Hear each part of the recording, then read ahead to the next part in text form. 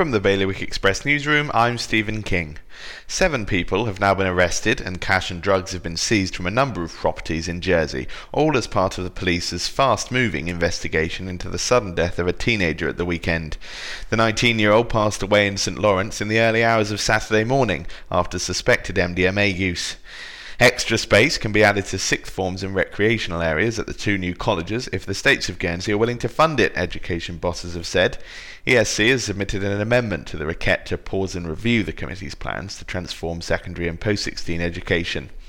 One of Jersey's most iconic properties has changed hands for the first time in more than 4 decades, sold to what estate agents described as an appropriate Jersey-based family.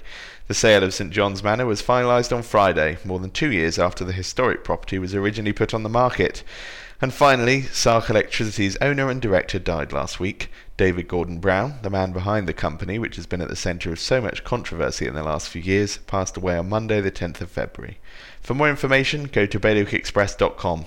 Looking at the skies, the weather will be occasional showers at best and heavy rainfall with hail, thunder and lightning at worst. Bailiwick Radio News.